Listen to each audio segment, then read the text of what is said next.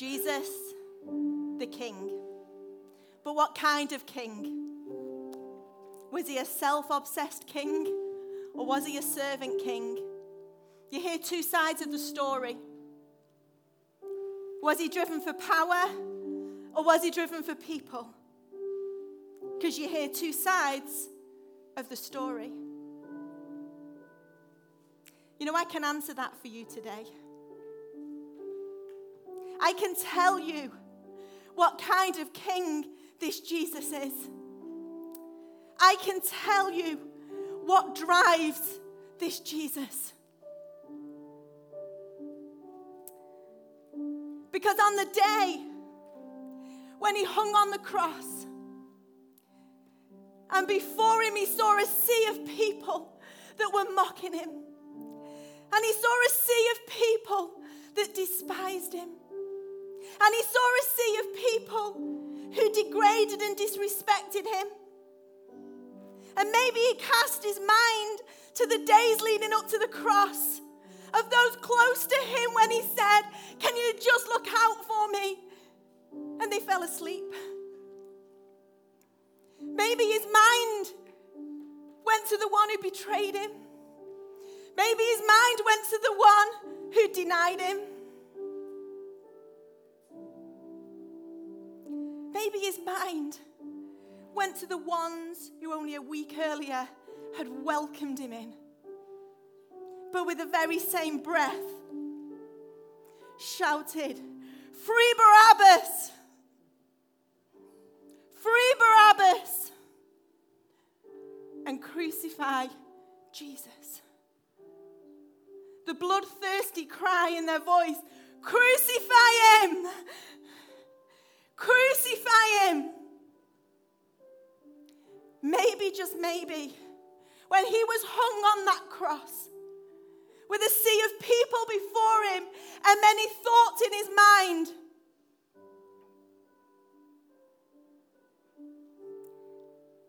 did he feel a right to be angry? So was Jesus a self-obsessed king or a servant king? Driven by power or driven by people? Here I have the answer. While he hung on the cross with the people before him and the people behind him, he said this, "Father, forgive them, for they don't know what they are doing." And he cried that over the people before him and the people behind him who had hurt him and betrayed him. And he spoke that into eternity. He cried that out over me and you because he knew the people to come would deny him, they would betray him, they would welcome him and reject him. But you see, Jesus, my Jesus is a servant king. And my Jesus, he is driven by people and not by power. And that's why we can never, ever compare our king to the kings of this earth. Because it's beyond what any other king would ever do. He is beyond what any other king would stand for. And his heart was beyond the heart of any other king that would ever walk this earth and will ever walk this earth. And that is why he is seated in the place of highest honor. And he has the name above all names. And his name is Jesus. Today, I present to you a servant king. Not a self-obsessed one. I present to you Jesus. I present to you the King of all kings. I present to you your Savior and my Savior, your Redeemer and my Redeemer, your sacrifice and my sacrifice, your deliverer and my deliverer. Because Jesus is the servant king. Amen. Thank you, David. You know, I could tell you the whole Easter story today. And maybe some of you would listen to the end. And maybe some of you would switch off halfway through because you've heard it so many times. But you see, the Easter story isn't a storytelling moment. The Easter story is a moment of power. It is a moment that will change lives. And so today, I'm not going to tell you a story and tickle your ears because you're in church on Easter Sunday. I'm going to tell you a message that will change your life. Whether you aren't a Christian, whether you got saved last week, whether you got saved 40 years ago, this message remains powerful because Jesus is alive today. Amen. You see, the servant king, your redeemer, your deliverer, he couldn't stay in the tomb because he himself is life. So he could not stay dead in the tomb. He wasn't just resurrected, he is resurrection. If you look up resurrection in the Bible, if you looked up resurrection in the dictionary, I'm not saying this is what it says, by the way, but bear with me. I reckon it should go resurrection, Jesus. Okay, anyone else? Resurrection, Jesus. That's it. Can I just put to you a different kind of story? I'm going to take my shoes off because I don't know, I think I've got resurrection in my feet and I might get a bit excited and they're a little bit higher, might fly off. But can I just put something else to you? Imagine this. So Jesus is in the tomb and he's dead. And then the Spirit of God brings him to life. And he's bound with his grave clothes. And he sits up. And he just sits. And he stays in his grave clothes. But he's alive. But he's in his grave clothes. And he's bound by his grave clothes. And he doesn't leave the grave. But he's alive. See, Jesus came that we would have life, a life in all its fullness. Could you imagine how different the story would read if Jesus was alive and remained in the grave? If Jesus was alive and remained bound by the grave clothes? And people were trying to coax him out. Come on, Jesus. Come on out. How different the story would read. Because you see, in that tomb, what happened was a spiritual awakening. The spiritual awakening that happened to Jesus that quickened his body. And when he came to life, he took off the grave clothes and he stepped from the grave into the garden because he stepped in to life. Because the garden symbolizes life and the grave symbolizes death. We sing a song from graves into gardens.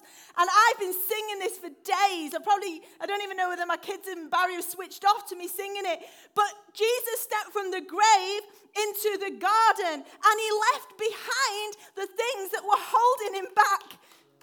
Jesus could not stay in the tomb because he is alive. And the minute Jesus knew he was alive, there was no alternate plan other than to step from the grave into the garden and walk life in all its fullness.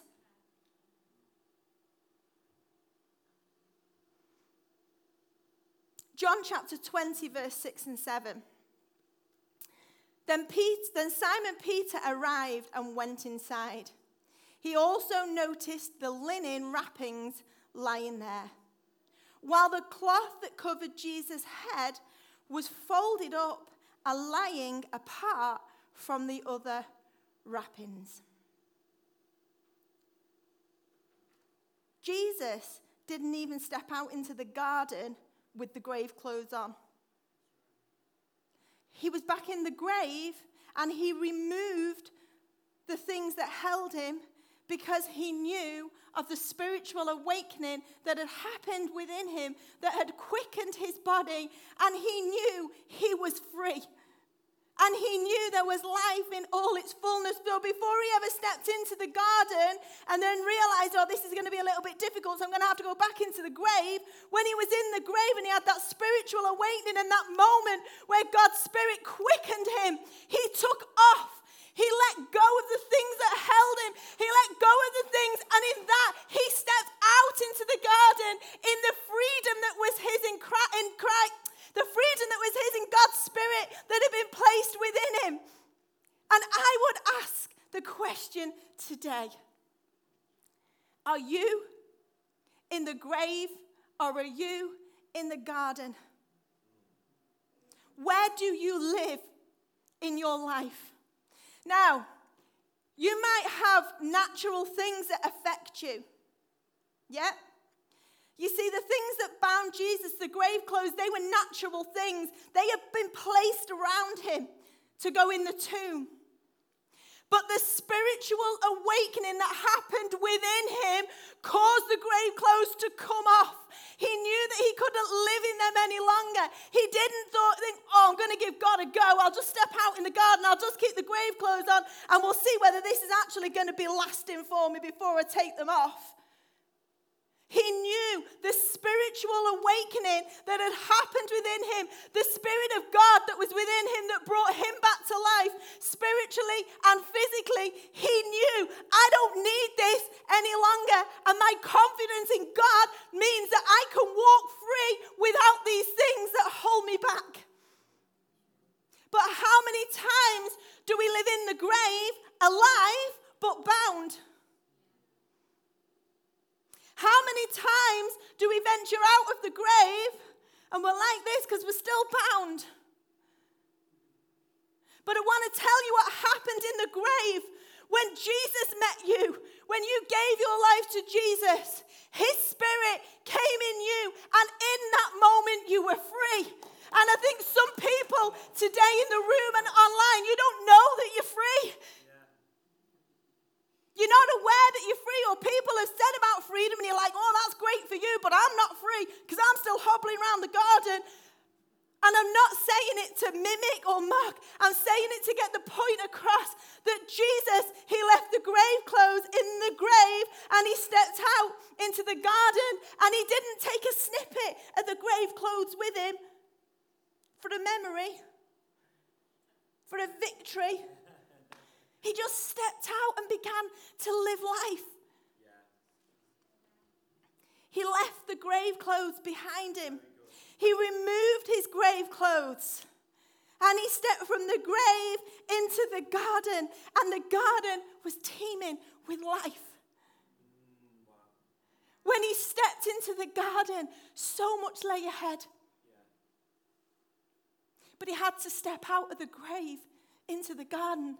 And I believe in this place today and online there is a spiritual awakening that some of you need to be asking for. That some of you need to be talking to God, and you need to say, listen, I've given my life to you.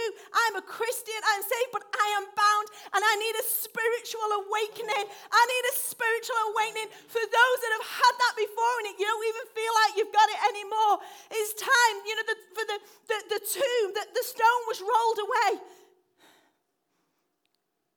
Your stone is rolled away. But you are staying in the grave.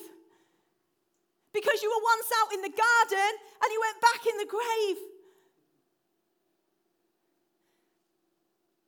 And you need to ask God for a spiritual awakening today. He will give it to you. Do you know how much he wants you to know him more? Do you know how much he wants you to walk in the freedom that he's already given you? Do you know what his heart is today? There is a spiritual awakening to be had. You know, when Jesus is in the grave, there actually wasn't a big great fuss from people around. No one went in and laid hands on him. No one shouted, Jesus, come on, Jesus. Jesus didn't need it. Yeah. All he needed was the Spirit of God. Yeah. All he needed was that spiritual awakening for the chains to fall off metaphorically. That was all he needed. For him to walk out of the grave and into the garden. What is it that God is highlighting to you today, whether you're watching online or whether you're watching in the room, where he's like, this is what's holding you back? I believe for some people, you know what's holding you back. For some people, it is an addiction. For other people, it's fear of getting hurt again. For others, it's fear of failure. Can I tell you a little story about me? And when I lost my dad at 12 and I really struggled with anxiety because of grief and that I'd not handled properly and things, I had a realization that the anxiety and everything that I was dealing with was horrid. But I felt like I couldn't let go of it because it was all I knew. That was the only way I could handle my emotions. That was my safety thing, because the minute I felt them feelings come on, I would retreat and I'd go into a bathroom or I'd go into a room and nobody would know, and I'd be like, got myself under control, because I didn't want to deal and face what was going on within me. And then when I came to God over it, and I gave it to God, and He healed me, and He guided me how I needed to walk through that journey. And He was the most incredible counselor. He was the most incredible Almighty God that had an insight that I didn't have. I realized a little bit further along, there was another reason why I was struggling to release. And to walk into the garden. And it sounds like the craziest thing, and I don't know whether anybody could understand it. I don't know, maybe. But it was this. I believed that if I started to live life, gosh, I wasn't even going to share this, and I'm getting emotional.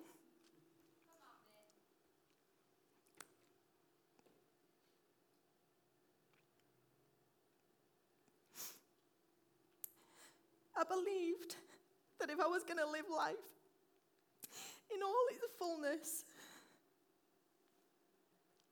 and walk away from this thing that held me, then I would be walking away from my dad.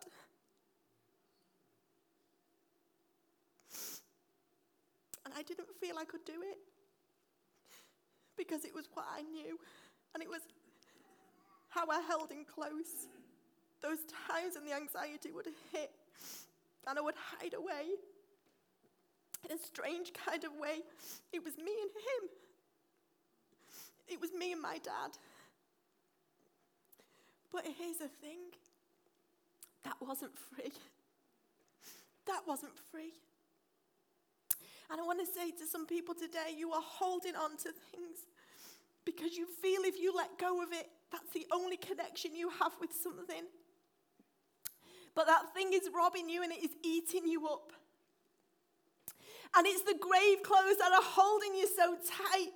And you might venture into the garden, but you suddenly have to come back because you know, I'm not free enough to be in the garden. But there is freedom in the house today. There is freedom in your house today if you are watching online. And his name is Jesus. Because here's the thing. When I came to Jesus and I was like, I'm frightened of letting him go. I'm frightened of letting him go. Because this thing I have, it's all I know. This thing I have, 6 years on, when I was about 18, 20, 21, whatever it was, I was 12 when he died. That's my only connection with him. And I'm frightened to let it go. You know what God did? He just kind of scooped me up. And he just loved me. And I knew it would be okay.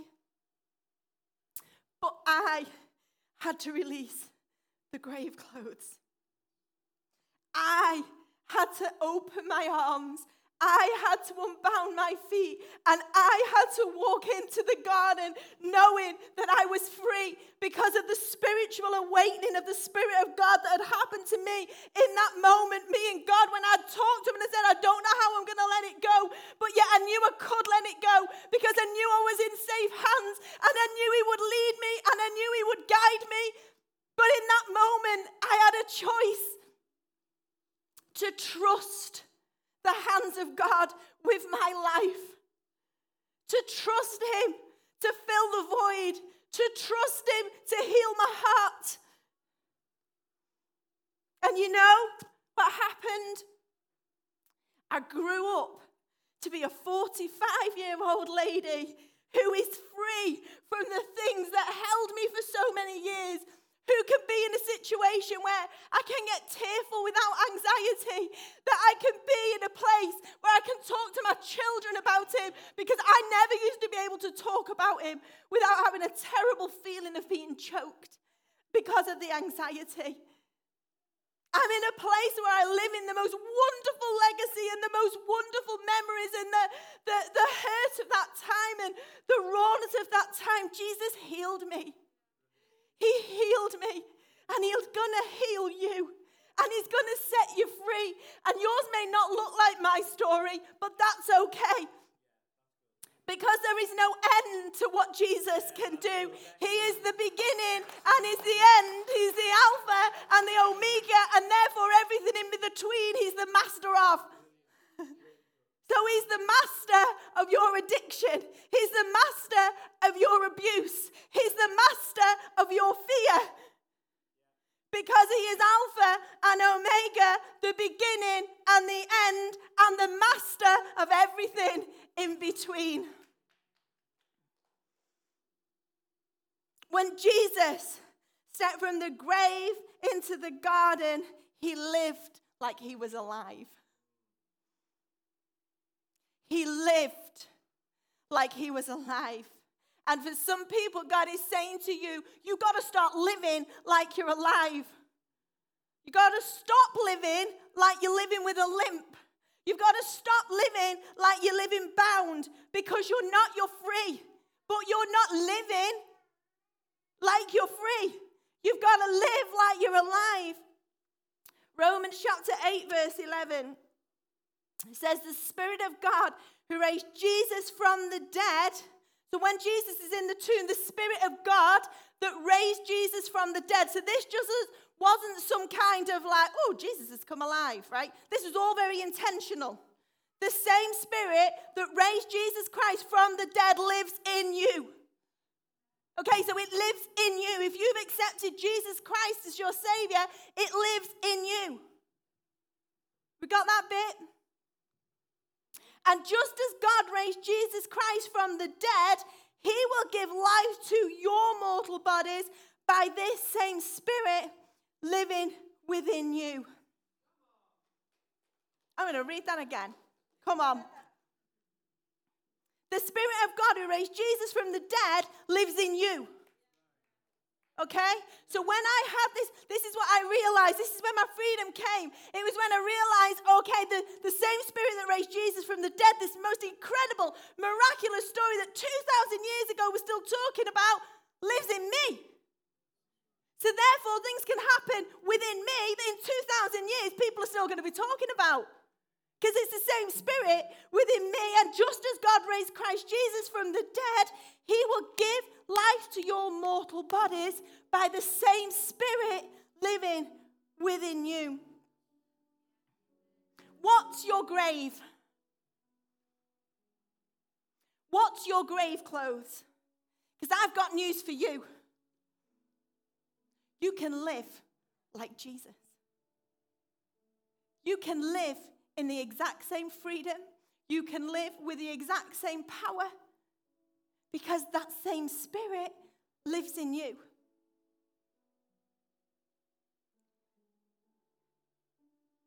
What is your grave? And what is your grave clothes? Pornography, alcohol, drugs, anger, hurt, betrayal, smoking, gambling, pride. Luke chapter 24, verse 4 to 6. And as they stood there puzzled, these were the ladies that went to the grave, two men suddenly appeared to them, clothed in dazzling robes. The women were terrified and bowed their faces to the ground.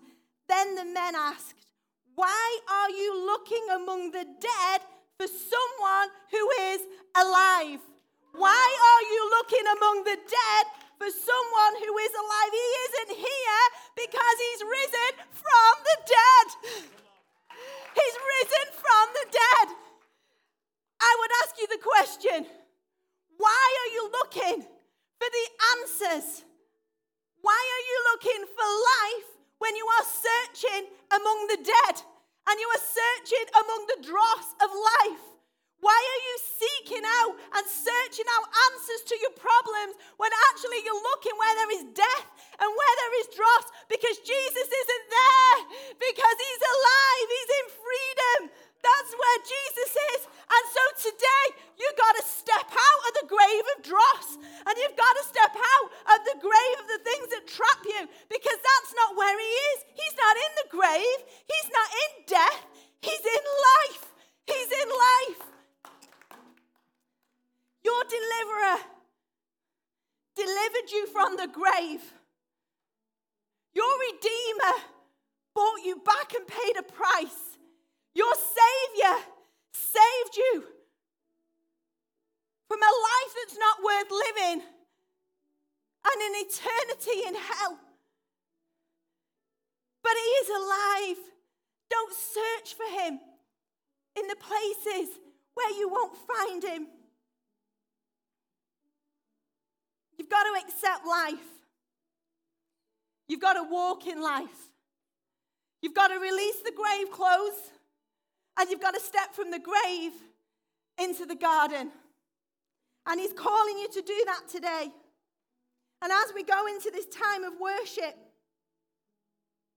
God is asking you to have a moment with him. He's calling you. He's calling you. He's saying, give it to me. Give it to me. I knew God was calling me to hand over to him the things that were binding me, but I kept them tight. But he's saying, in this house today and in your home today is a spiritual awakening. But you've got to ask for it. You've got to cry out for it. You've got to give the things to me that you know are binding you, says God to you today. Because there will be a supernatural exchange that will happen. And you know how I know because he did it for me. You know how I know he lives because he lives in my heart. You know how I know his freedom because he set me free. But if you want a supernatural exchange today, it's going to take something on your part too. One final thing. He died. He rose again. But he's not done yet. It's not the end of the story. You know, when it talked about the grave clothes, it said Simon Peter arrived and went inside. He also noticed the linen wrappings lying there, while the cloth that had covered Jesus' head was folded up and lying apart from the other wrappings. It was Hebrew tradition of that day that when the master was at the table and he was eating a feast, when he had finished, he would take his napkin, he would wipe his mouth, and he would screw it up and throw it on the table a bit like we do at Nando's. And everyone would know he's done. On other occasions in Hebrew tradition, he would take his napkin and he would fold it up and he would place it on the table. And everybody knew he was saying, I'm not done yet because I'm coming back. When Jesus rose from the dead, the thing that covered his head didn't cast aside like the rest of the robes that were on the floor. Because you see, in the crucifixion and the resurrection, sin and sickness and everything, that was all dealt with. It was like, I'm done. That is finished. But the thing that covered his head, he folded up. He placed it on one side, and as he walked out the grave, he went, "Oh, I'm not done, because I'm coming back." Does that not bless your heart? It blesses my heart, because here's the thing, church, he's coming back. He's coming back, and he's coming back as the head of the church, and he's coming back for you, his people, and he's coming back for me, his daughter. Because as he walked out the grave, he was like, "I'll be back." Revelation chapter 1, verse 7. Look, let's stand to our feet. He comes with the clouds of heaven, and everyone will see him, even those who pierced him, and all the nations of the world will mourn for him. Yes and amen. Matthew 26, "You have said it," Jesus replied, "and in the future you will see the Son of Man seated in the place of power at God's right hand and coming back on the clouds," because Jesus is not done yet. He's coming back because he's not done, and he's coming back for you.